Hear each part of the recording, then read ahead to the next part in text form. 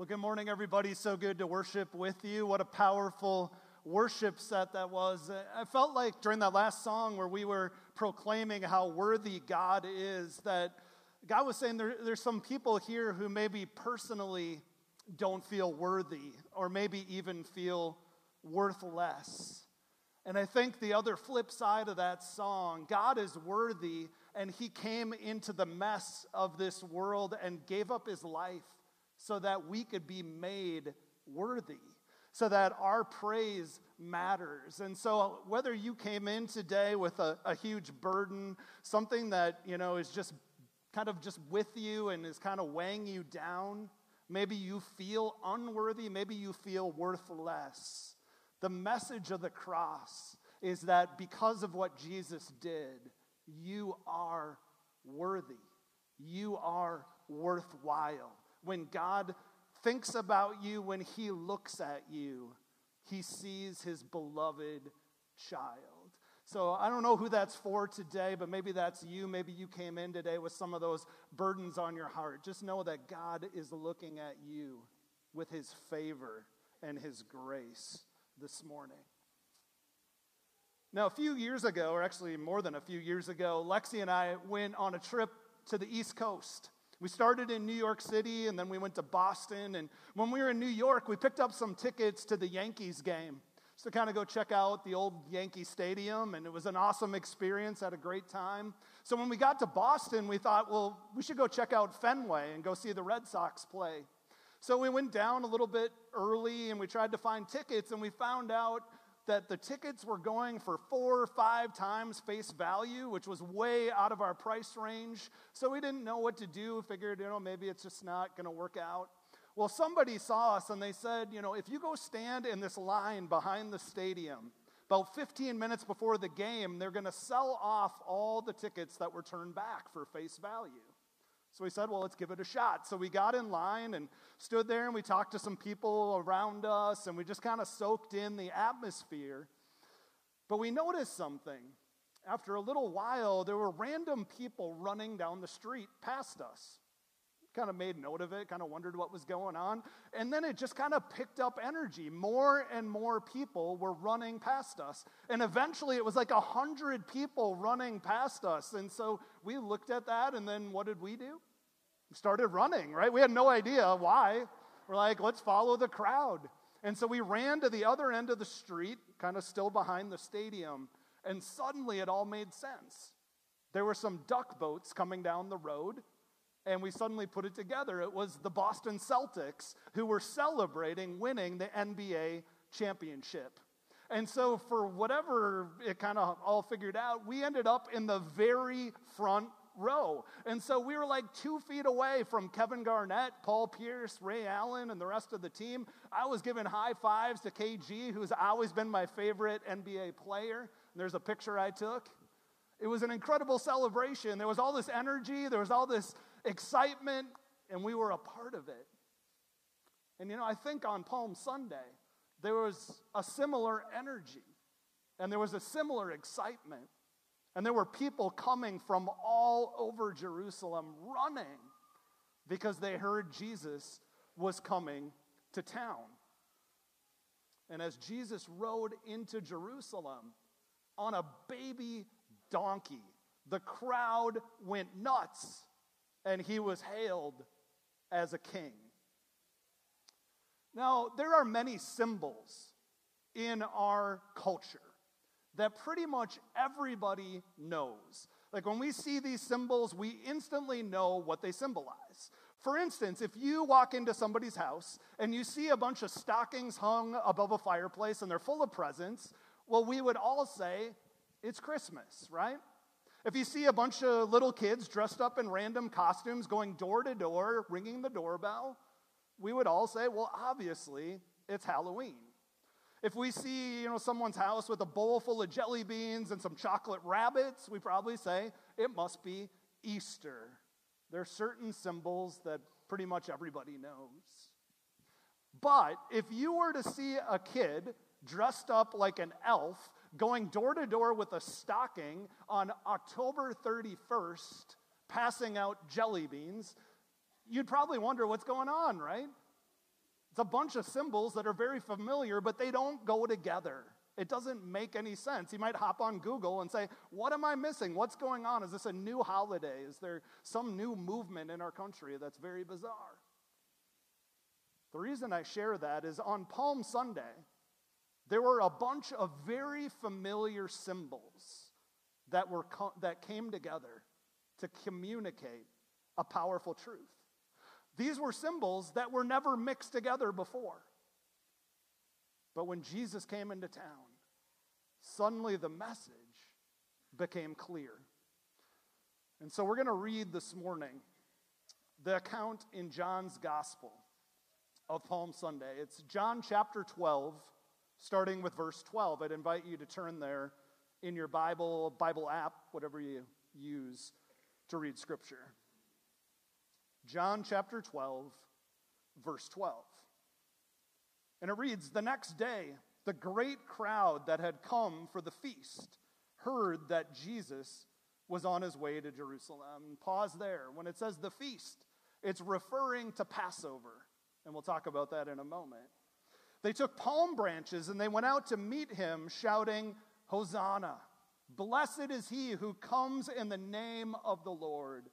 Blessed is the King of Israel."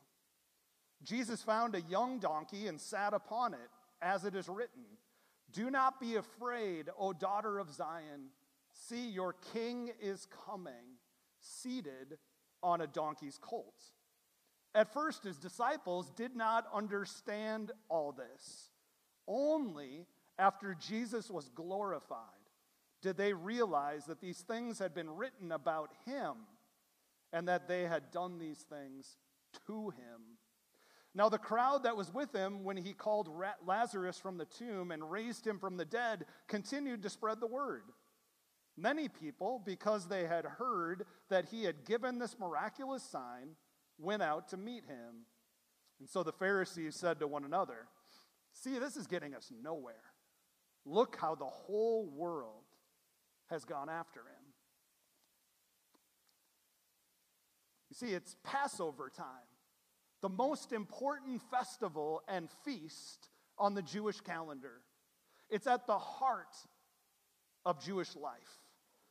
Now you might remember, Passover celebrates the Exodus, when God led his people out of slavery in Egypt. And people from all over the country would all journey to Jerusalem, the capital city, to celebrate this feast together. Now, scholars believe that 2 to 3 million people were in Jerusalem at this given time. There was excitement. There were family reunions. It was a huge celebration and a remembrance of what God had done for them. Now, Passover is full of symbolism. All sorts of things that communicate a truth about God, a reminder to people so that they never forget what God had done for them. If you've ever been to a Seder meal, you know that all along the way there are all sorts of things that God commands them to do so that they never forget his goodness and his provision. As you sit at a Seder meal, you might have some bitter herbs that remind you of the bitterness of being in slavery. There's salt water. It reminds us of the tears that were shed as they were slaves in Egypt. And at a centerpiece, there's a lamb that's served that symbolizes the sacrificial lamb, where the blood was taken and it was put on the doorposts of the homes to show their trust in God's promises. And so every year they'd get together and they'd tell the story. It's commanded that the parents would share it with their kids, that it would be at the centerpiece of their faith, so that they never forget. A yearly reminder that the blood of the Lamb, the trust in God's promises, provided their deliverance and their freedom from slavery. So these symbols were at the core of who they were. But then along comes John chapter 1, verse 29, and it's when John the Baptist is down by the river and he sees Jesus for the first time, and he points him out to everyone. He says, "Look over there. Look at this man." And he says, "Look, the Lamb of God who takes away the sin of the world. Now, it's a familiar symbol. They've thought about it a lot, but they've never put it together with a person. So in confusion, they file it away. Not exactly sure what John's talking about. He's kind of an odd duck anyway. Now on Palm Sunday, the perfect Passover lamb is entering the city on his way to be slain, to shed his blood once and for all, to provide freedom and deliverance from our sins. But again, it's mostly lost on the crowd at this point because they have other plans and they have other expectations and they have what they believe is the right story of how God will intervene in the world. So we've got all these Passover symbols, but it doesn't stop there because Palm Sunday is also full of symbols that refer back to Hanukkah. Now, you may or may not be familiar with the whole story of Hanukkah, but a brief version of it is that Judas Maccabeus, a very powerful warrior, delivers God's people from their pagan invaders, and he cleansed the temple in 164 BC. And suddenly God's people are free, and they're able to go into the temple to worship him like they had done in the past. To celebrate this mighty warrior, his followers entered the city, and they waved palm branches in celebration. This is when Judas Maccabeus establishes a dynasty of kings over Israel for the next century and a half. And so in very much the same way as the people in Jerusalem in the first century come and they wave palm branches as Jesus enters on a donkey, it's a celebration that a king is coming. Not only that, but the Gospel of Matthew says that people take off their cloaks and they lay them down in the road. And remember, they don't have very nicely paved streets. They're full of dust and mud and dirt. And the only reason you would put your cloak down and that you would cut branches off a tree is not just because your friend is coming or a family member is coming. No, it signifies that royalty is coming. You would only do this to celebrate a victorious king returning from battle. And so you see on that Palm Sunday, Jesus brings together these powerful symbols of Passover and Hanukkah, something that people had never thought about before, but it communicates this important truth. Jesus is the true king, coming to claim his throne. And not just that, this is the moment when God would finally set his people free, just like he had done in the past. Jesus is the true king, coming at last to set his people free. What an amazing day. Now, there was one more really important bit of symbolism in the Palm Sunday story. Jesus is riding on a donkey. It might be one of the most familiar images. I remember back as a Sunday school kid, it was something that I just kind of puzzled over. Why would Jesus ride on this little donkey? Well, it communicated a ton to that crowd on the first Palm Sunday, and we can't miss what it's communicating today. Because it also communicates that truth we were just talking about. Jesus is the true king, coming to set his people free. Now, it all begins with a prophecy from the book of Zechariah, chapter 9, verse 9, where it says, "Rejoice greatly, O daughter of Zion. Shout, O daughter of Jerusalem. Behold, your king is coming to you. He is just and having salvation, lowly, and riding on a donkey." Now, if anyone would stop to think about that, it doesn't quite make sense. I mean, that's not the kind of king we're expecting. That's not at all how a king rolls into town. It would be kind of like a king or a president today coming upon a parade on a trike. It just wouldn't happen, right? But because it was a prophecy, People just kind of put it aside. Maybe it was filed away in the back of their minds. But now here's Jesus fulfilling that prophecy. And really, it's a satire on triumphant entries. Victors of battle don't come into town on the back of a donkey. Jesus is the king of Israel. But he's not at all like Judas Maccabeus, who came into town on a war horse. And he's not at all like King Solomon, who's said to have 12,000 stallions in his fields. Jesus is on a baby donkey, which is comical. The Gospel of Mark even says that this baby donkey is unbroken. Now, I'm not an expert on farm animals, but I'm told that riding a baby donkey who is unbroken would be next to impossible. And add on to that all the commotion, palm branches in the air, people yelling and praising and screaming. It would be humanly impossible to ride a baby donkey in those conditions. But even despite all the commotion, this young baby donkey stays perfectly calm in the hands of the Messiah, who is able to calm the storms. And he's able to speak peace over all of creation. You see, Jesus' kingdom is not of this world. It's not a kingdom of conflict and violence. It's a kingdom of peace. And he's coming to rule and to save his people. But he doesn't do it forcefully. He doesn't take it by power. Instead, it comes through surrender and humility and sacrifice.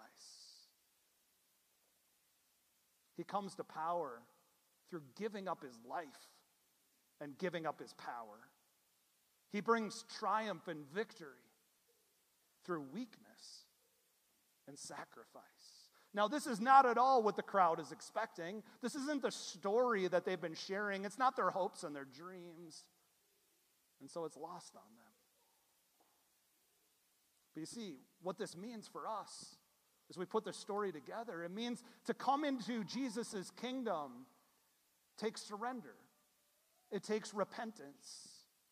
We can't be saved through our good works. We can't be saved through our own power and our own might, because that's not how Jesus does things at all. He doesn't say, you've got to figure this out under your own strength. He doesn't say, you've got to figure out how to save yourself. No, instead, he says, surrender to me. Come humbly. Acknowledge your weakness. Depend on me. Jesus says you will be saved in and despite your weakness. And I'm going to model this for you on Good Friday. You see, this is a free gift of grace, even with all of our sinfulness and our brokenness. His kingdom is perfectly democratic. It's available to every single person who's willing to submit and surrender to our humble King. Now, this all sounds good. Maybe you've grown up with these kind of stories and it doesn't sound that out there. But to the first century crowd who's there at Palm Sunday, this is not at all what they're expecting. Because you see, if you go on in the story of Passover, what happens after they put the blood on the doorposts is that the angel of death came and it passed over all the homes with the blood. But to all the homes who did not have blood on the doorposts, it entered in and killed the firstborn son. All of these Egyptians lost their firstborn son. And so the crowd there on Palm Sunday is hoping that Jesus is just another angel of death. He's going to come and he's going to show the Romans who's boss. He's going to come and punish them, and they're going to get revenge, and everything's going to be made right. It's time for the Romans to suffer just like the Egyptians did. But you see, they're wrong. It's not the right story. Because Jesus comes to be the sacrificial lamb, not the angel of death. He is the lamb whose blood is shed to set us free. And it's not the way it's supposed to be. I mean, the people already have their preferred narrative. They've already got the story figured out. You know, oftentimes when we go to God, and we ask him for something, we go and we say, this is what I want. Here's what I expect of you. God, I want you to give me what I want because I've already thought this through, so just don't think too deeply and just give me what I want. Or maybe, God, I already know the best course of action, so if you could just hurry up and bless it, we can all move on with our lives. Be honest, you've done this before. God, I've got plan A figured out, and just in case, I've also got plan B and C, so just choose one of those. And to that, God says, I've got plan Z that you haven't even considered, but this is what you need. It's not even on your radar, but you're going to have to trust me. I love Ephesians 3:21 or 20 and 21 that says, now to him who is able to do immeasurably more than all we ask or imagine, according to his power that is at work within us, to him be glory in the church and in Christ Jesus throughout the generations forever and ever. He's able to do immeasurably, infinitely more than we could ever ask. You've got 3 plans. He's got something so much better. And it's even better than anything you could ever imagine. So what did the crowd think they needed on that Palm Sunday? They were waiting for the Messiah to come and reestablish the dynasty of King David.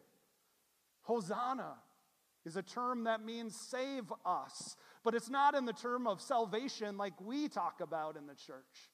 They're simply saying, save us politically, save us militarily, bring us back to the glory days of our warrior king, David.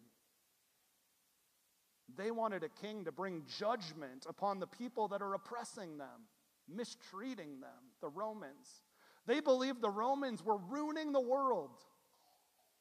But you see, what they needed, what God knew they needed, and what he knows we need, is someone who can bear the judgment that we deserve. Because it's us, you and me, that's actually ruining the world that God created. And every single person in all of history shares responsibility for this. Every single one of us. What we really need, our most desperate need, is a Savior and a Redeemer. You see, God was focused on coming back into the mess of this world to rescue us from sin and death.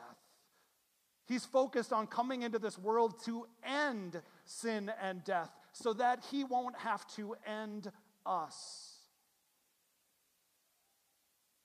And so Palm Sunday is a vivid example of how far apart what we think we need and what God knows we need can be. I'll say that one more time. Palm Sunday is a vivid example of how far apart what we think we need and what God knows we need can be. What we think we need is so often short-sighted and trivial and shallow. But what God does in the short term can often feel confusing and disappointing and frustrating. But we need to keep in mind when we come to him, when we claim his promises, he will give us what we really need. And in the long run, he will exceed all of our expectations, all of our plans, all of our stories, all of our desires. I heard this truth one time. God always gives you what you would have asked for if you knew everything that he does.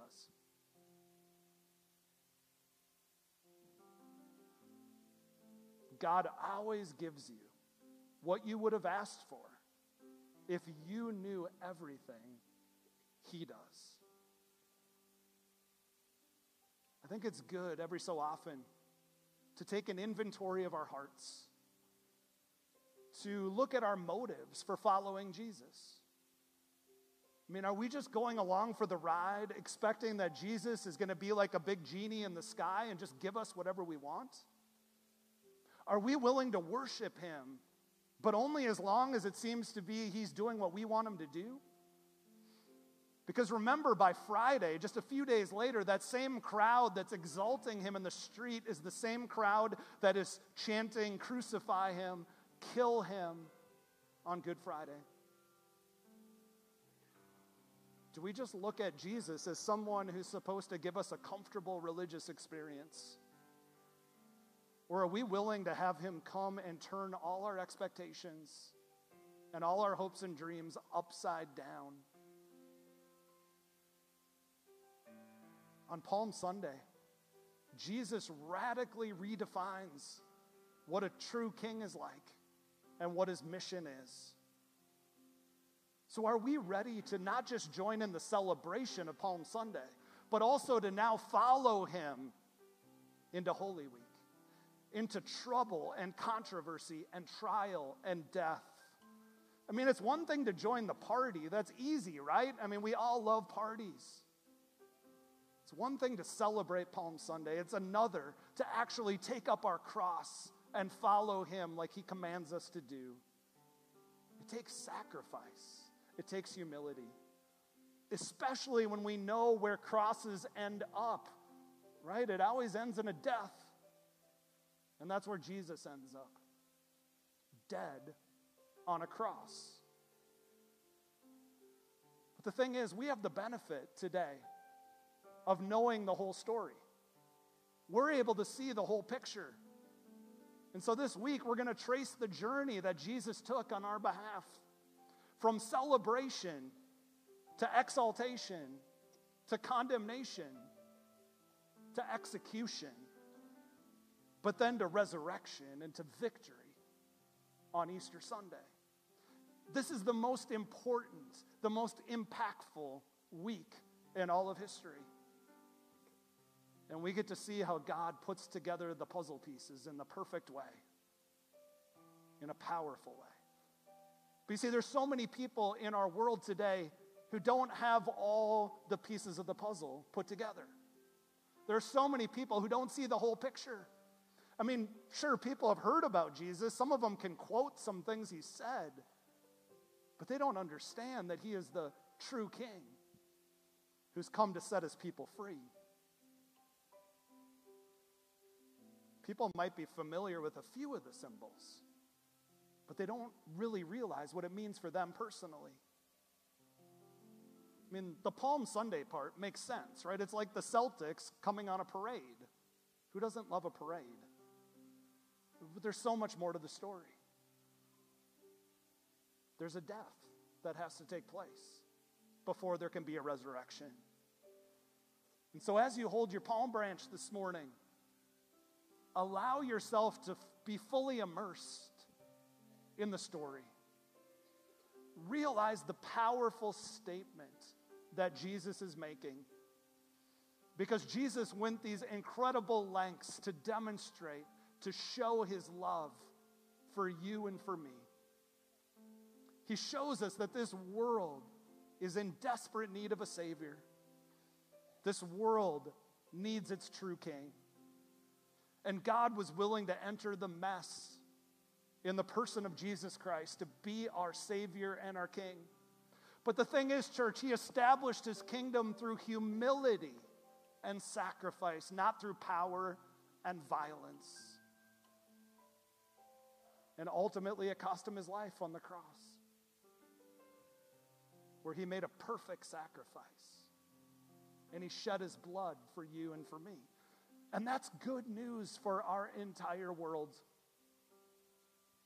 But yet so many people today don't have any idea what this means. They don't understand why this is such good news. I mean, people get so caught up in the way they want things to be that they miss out on this incredible story. That God has provided what we exactly need. So there's one more thing. As a church, as the body of Christ, we are the ones that God is depending on to get this story out. We are the ones that he wants to use to explain the meaning to every person in this world. See, Paul says we are called to be ambassadors, and that God is making his plea through us that he wants to reconcile the world to himself through Jesus. So think about what that means. If you are an ambassador, if God wants to use you to get this story out there, it means you're a missionary. And you don't even have to buy a plane ticket. You don't need a passport. It actually means you're going on a mission trip this week. A mission trip to your school, to your place of work, to your neighborhood, maybe even to your own home. You're going on a mission trip. And God is going to put people in front of you that he wants you to share the good news with. Now, maybe this is as simple as an invitation for them to come to worship with you on Easter Sunday. Maybe it's an invitation to sit down for coffee where you can share what your faith means to you. But you're going on a mission trip. Don't miss out on the opportunity to be a part of what God is doing to save and redeem this lost world. So when you wave your palm branch as we close this service today, remember the incredible truth that Jesus is the true King, and he's come at last to set his people free. Amen. Let's stand and pray.